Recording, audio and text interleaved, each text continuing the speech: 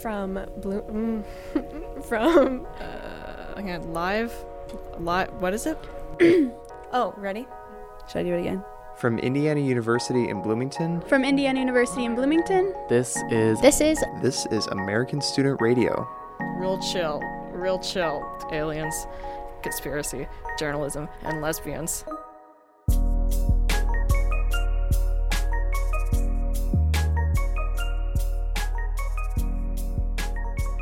Hello and welcome to the final episode of American Student Radio for the spring semester, broadcasting from WIUX LP Bloomington. We're in the studio today with all 5 of the executive producers, including our 4 dear seniors about to depart. I'm the junior, though, Emily Miles. I'm Carter Barrett. I'm Angela Batista. I'm Sarah Panfil. And I'm Sophia Salaby. Guys, what is our portmanteau or celebrity relationship name? Would it be Sophengemerer, Cordilioceria? Should we settle for an acronym? It could be a CE-ass, ISK, Saxa. So we're thinking about shortening things today, right? Oh, we are, because for our final show, we challenged our producers to make stories that are only 1 minute long, not a second longer or shorter. We're talking about 60 seconds. So we have pieces about campus controversies, a roommate intervention, dispatches from abroad, and a performance art piece about hummus. This first story brought back a memory I think about a lot. See, when I was in kindergarten, my teacher asked the class to stand on a leg for 1 minute. The exercise was supposed to teach us a lesson about time, about how long a minute can really feel. And did the lesson sink in? No, I was a stubborn kid. I remember how my teacher asked me how I felt, and I was wobbling on one leg, I'm fine. But when I really learned the power of a minute was when I started an exercise routine. And I'll tell you, when I'm planking, I feel that minute. Let's give it a listen. I'm gonna do a plank for 1 minute. And I'm doing it now. God damn it, why did I think this would be a good idea? Okay, it's been 23 seconds. The first half is always the easiest. And then it gets harder. The last 20 seconds. Oh my god. I gave up. Oh my god. Okay, well, that was sad. Let's try this again. And this is the story. Or not that. Shoot. It's really hard. Halfway through. It's like a god. It's I can't cuss. It's a mental challenge. But it's like a feat when you get done and you collapse. 10 seconds. You can do anything. You can do anything for 10 seconds. 3, 2, whoo.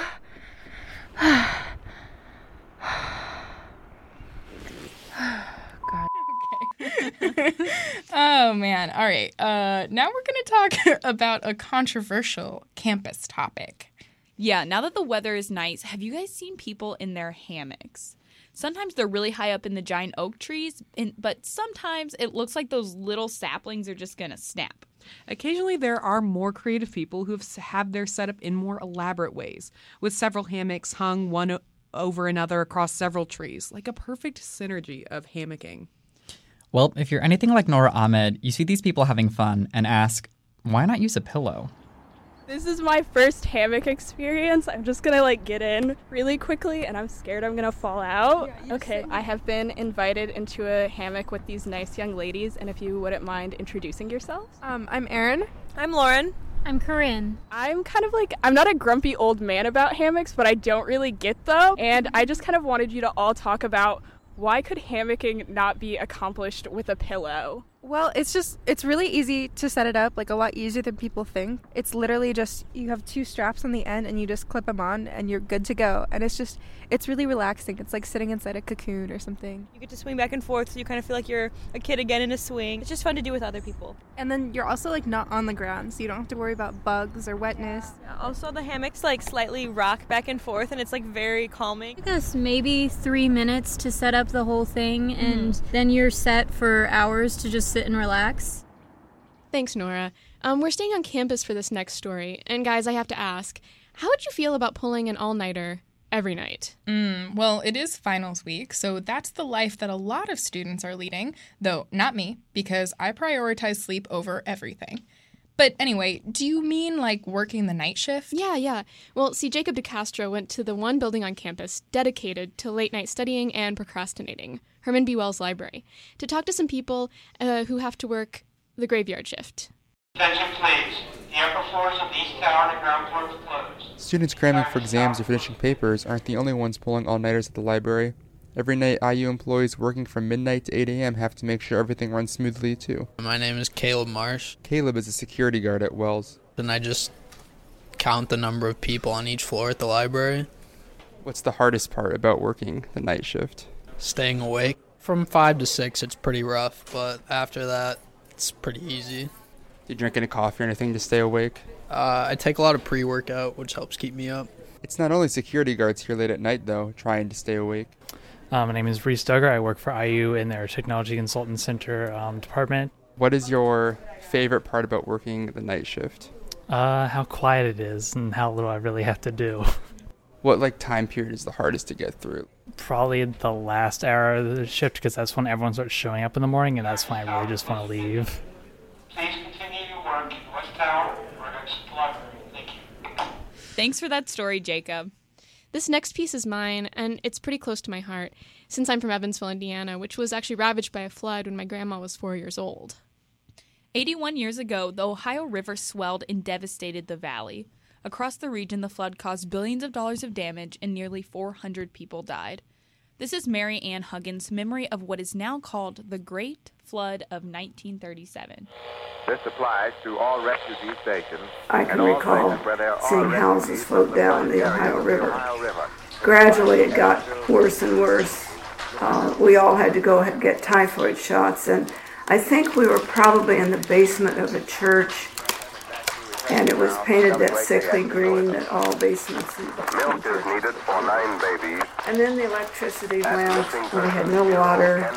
In the middle of the night, my father came, and I remember him saying to my mother, "There's water coming into the car. We've got to get out of here." It was just as dark as it could possibly be because there were no streetlights. Everything was gone. We had a terraplane, which was a car, and I remember being put in the back seat, and then I probably went back to sleep.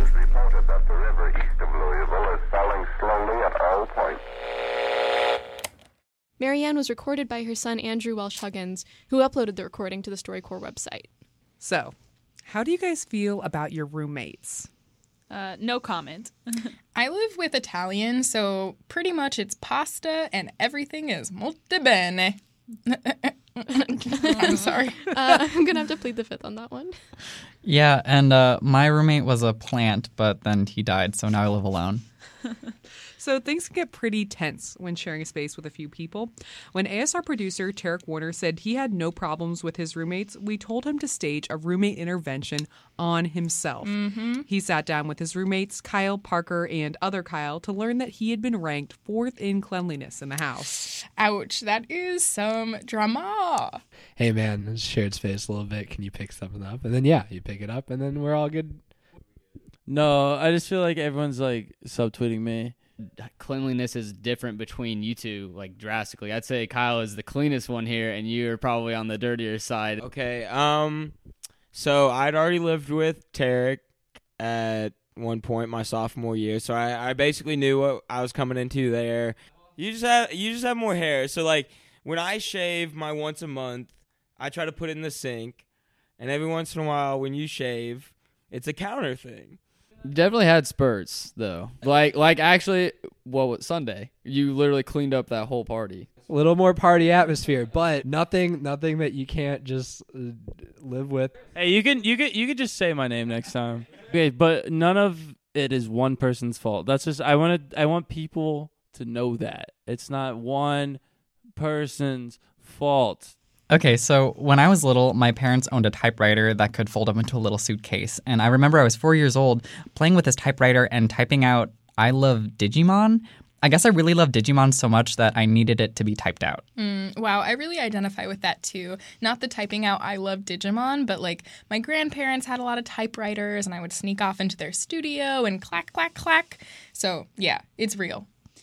Ever wonder how the typewriter became so popular in the United States? Producer Rick Brewer brings us a short history of the typewriter from the IU social sciences librarian Nicholas Wyant.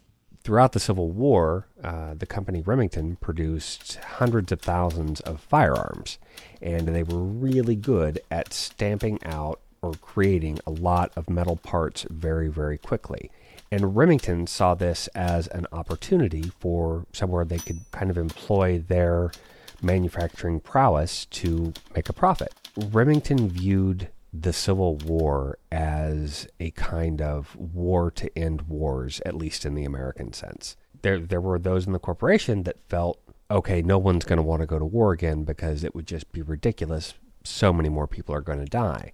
The viewpoint from some at Remington was, there's no way we'll go to war at that scale again, so let's start manufacturing something else. Hence, the typewriter.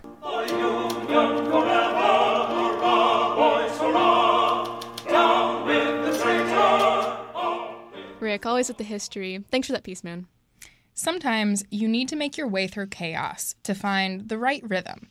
In this next piece, Pilar Brynjarski takes us through several scenes on a journey to the top of a 260-year-old Dutch windmill. Zodat de andere reizigers ook kunnen zitten. Dank u voor uw medewerking. Ladies and gentlemen, good morning.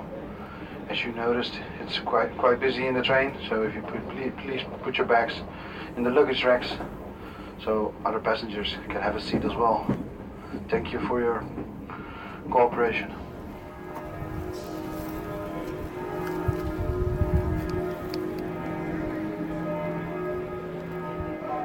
Zuid, daarna Moerwijk, daarna Bollensport en A Centraal, vertrekt op spoor 8 uur 36.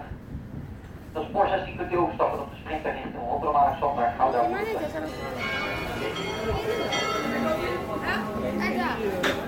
ligt het?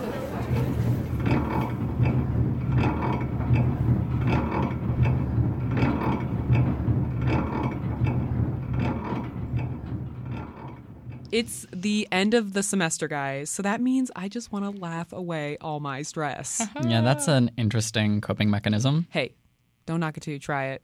So I sat down with Maggie Eichhoff, Emma Williamson, Brantley Goodrich, and Julia Weinstock, 4 ladies in the comedy scene on campus, and challenged them to tell as many jokes and one-liners as they could in 1 minute.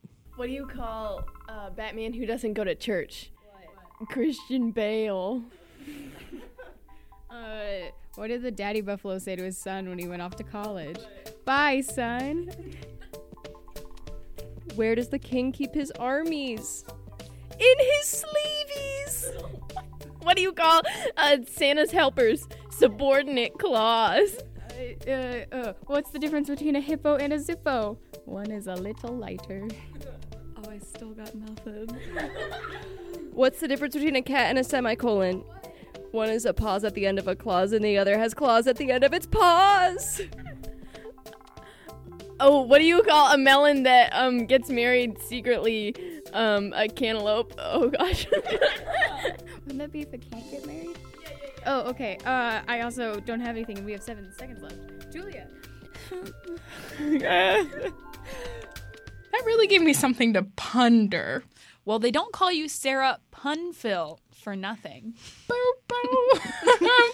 I'm just going to end your guys' pun battle with music in that piece was provided by Poddington Bear under a Creative Commons license. Pundington Bear. Okay. So speaking of these hilarious things, apparently providing plastic bags for all grocery and convenience store and road stand, fruit stand purchases is kind of a U.S. thing. So you can imagine my surprise when in Budapest last summer, I had to balance a few liters of water and packages in my arms as I struggled through the store and back to the apartment I was living in. In this next piece, you can hear my stress.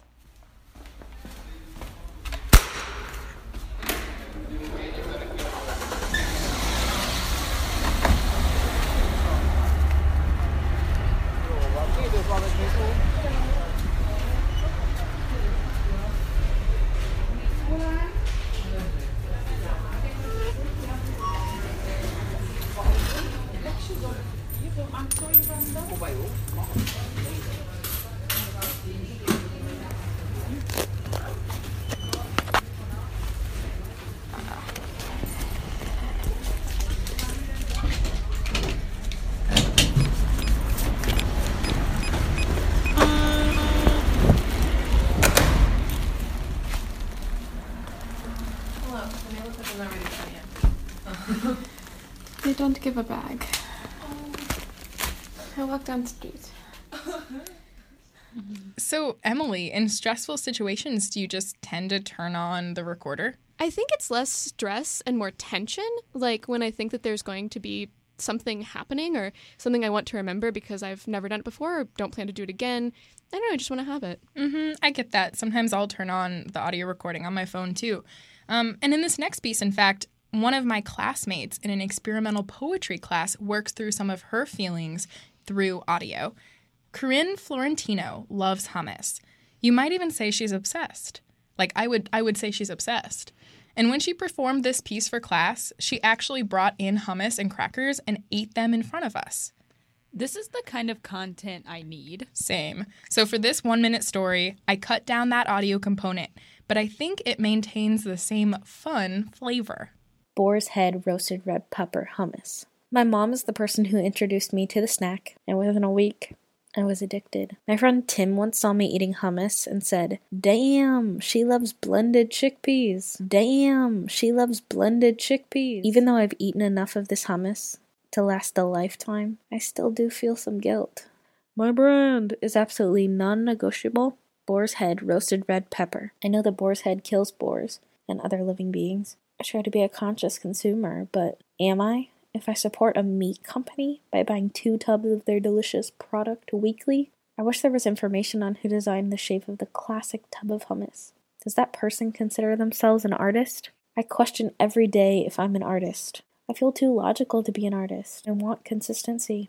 Are they joking with that serving size? Well, maybe I should stop eating it as an entire meal. Hummus is my little habit, a little ritual that makes me happy. For me. Okay, so actually Sarah and I were talking the other day about how every once in a while we get to listen in on the lives of others, like kind of like tourists. About a year ago, I got that opportunity with this guy I matched on Tinder and his friend. And now I want to share it with you. If only we could put you in Hollywood. I don't know. I mean, this face would sell enough covers, but you know. Yeah, well, The Coming of Guy Fawkes. There you go.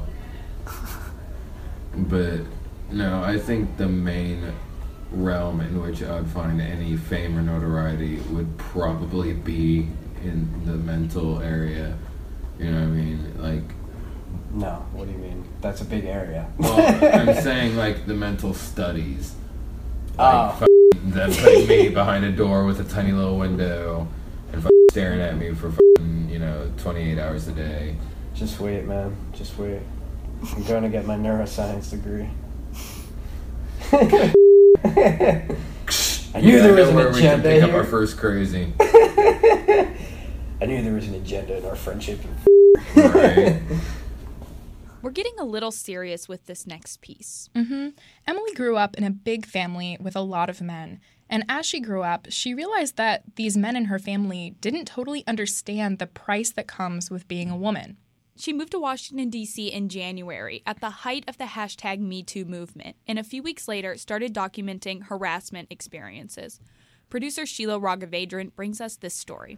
So, Emily, what happened today?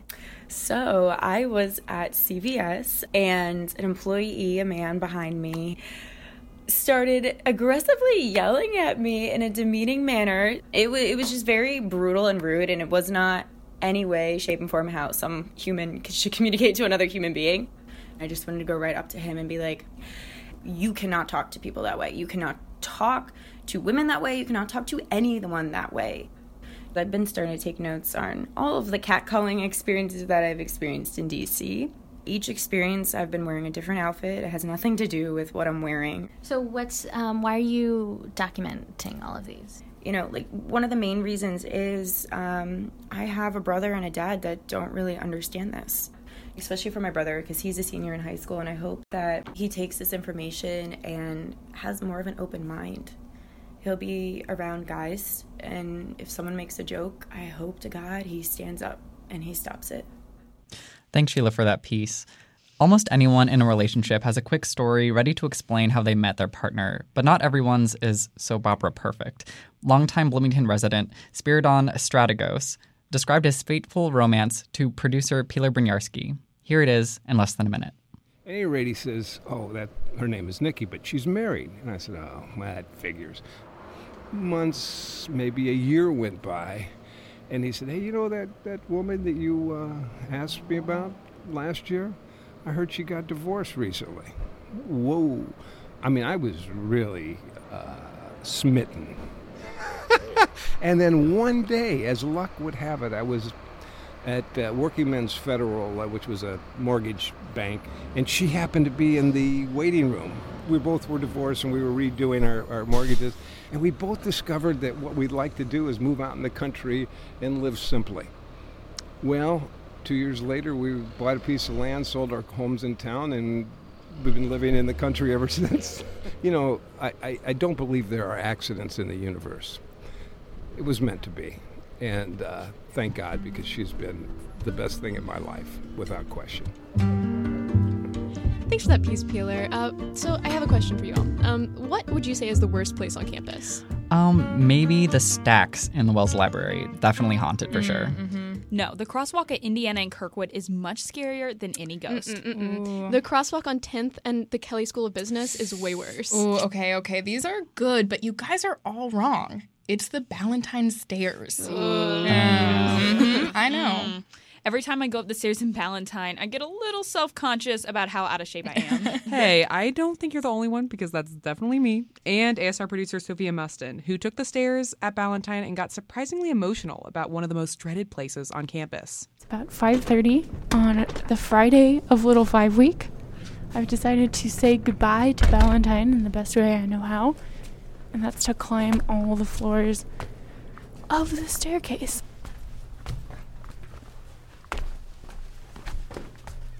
Okay, floor 1, floor 2, 3rd floor.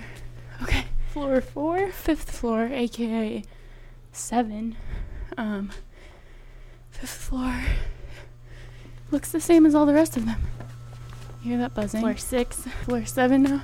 8th floor, to floor 9, and I think this might be where it stops. It's darker, it's echoey. Ballantine, I can't say I've loved you, but I can say I've appreciated you. The departments that live here, they're like arteries. And I guess if they're like arteries, so you could kind of consider this a heart. I'll say that Ballantine certainly gets my heart pumping. This comes from one of our veteran producers who is abroad this semester in St. Petersburg. You mean St. Pete, Florida? No, I mean Russia. Oh, gotcha. From Russia, with love, this is Abby Gibson's ode to the St. Petersburg Public Transit.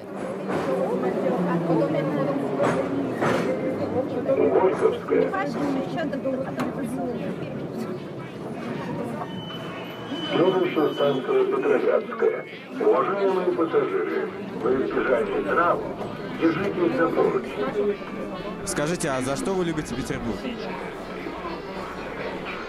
Это прекрасная природа. И тоже я здесь, потому что я хочу знать русский язык. Мыслю, как тебя люблю.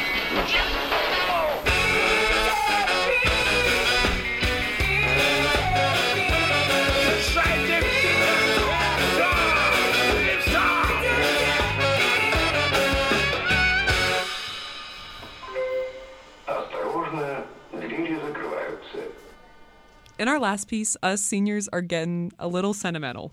Yeah, this piece comes from this last November when a lot of us attended the Third Coast Audio Festival. It's kind of like radio nerd heaven. And in our first hours when we were in Chicago, we all went into Chinatown for some tasty dim sum. And this piece is us reading our fortune cookies. Do you want me to crack? Do you want me to crack it? So what does your fortune say? It says, you are always welcome in any gathering. I don't necessarily feel like mine's a fortune. You are interested in public service and would make an outstanding statesman. That's a fortune? I don't think that's a fortune. It doesn't fortune any. Okay. That's more fortune than most things. Okay, let's see. Your dearest wish will come true. I don't know what my dearest wish is. Also, my lucky numbers are 4, 7, 34, 22, 50, and 32. All right. You will conquer obstacles to achieve success. Sure. And the word for time in Chinese, I'm assuming in Mandarin, is shizhen. Sarah's a wizard. It's now 6 months later, and a lot has changed for all of us. It's easy to listen back to us reading these fortunes and wonder if there's maybe something to them. Yeah, especially the one, you will conquer obstacles to achieve success. I don't know if ASR is a success or not, but this is an organization we love with all of our hearts.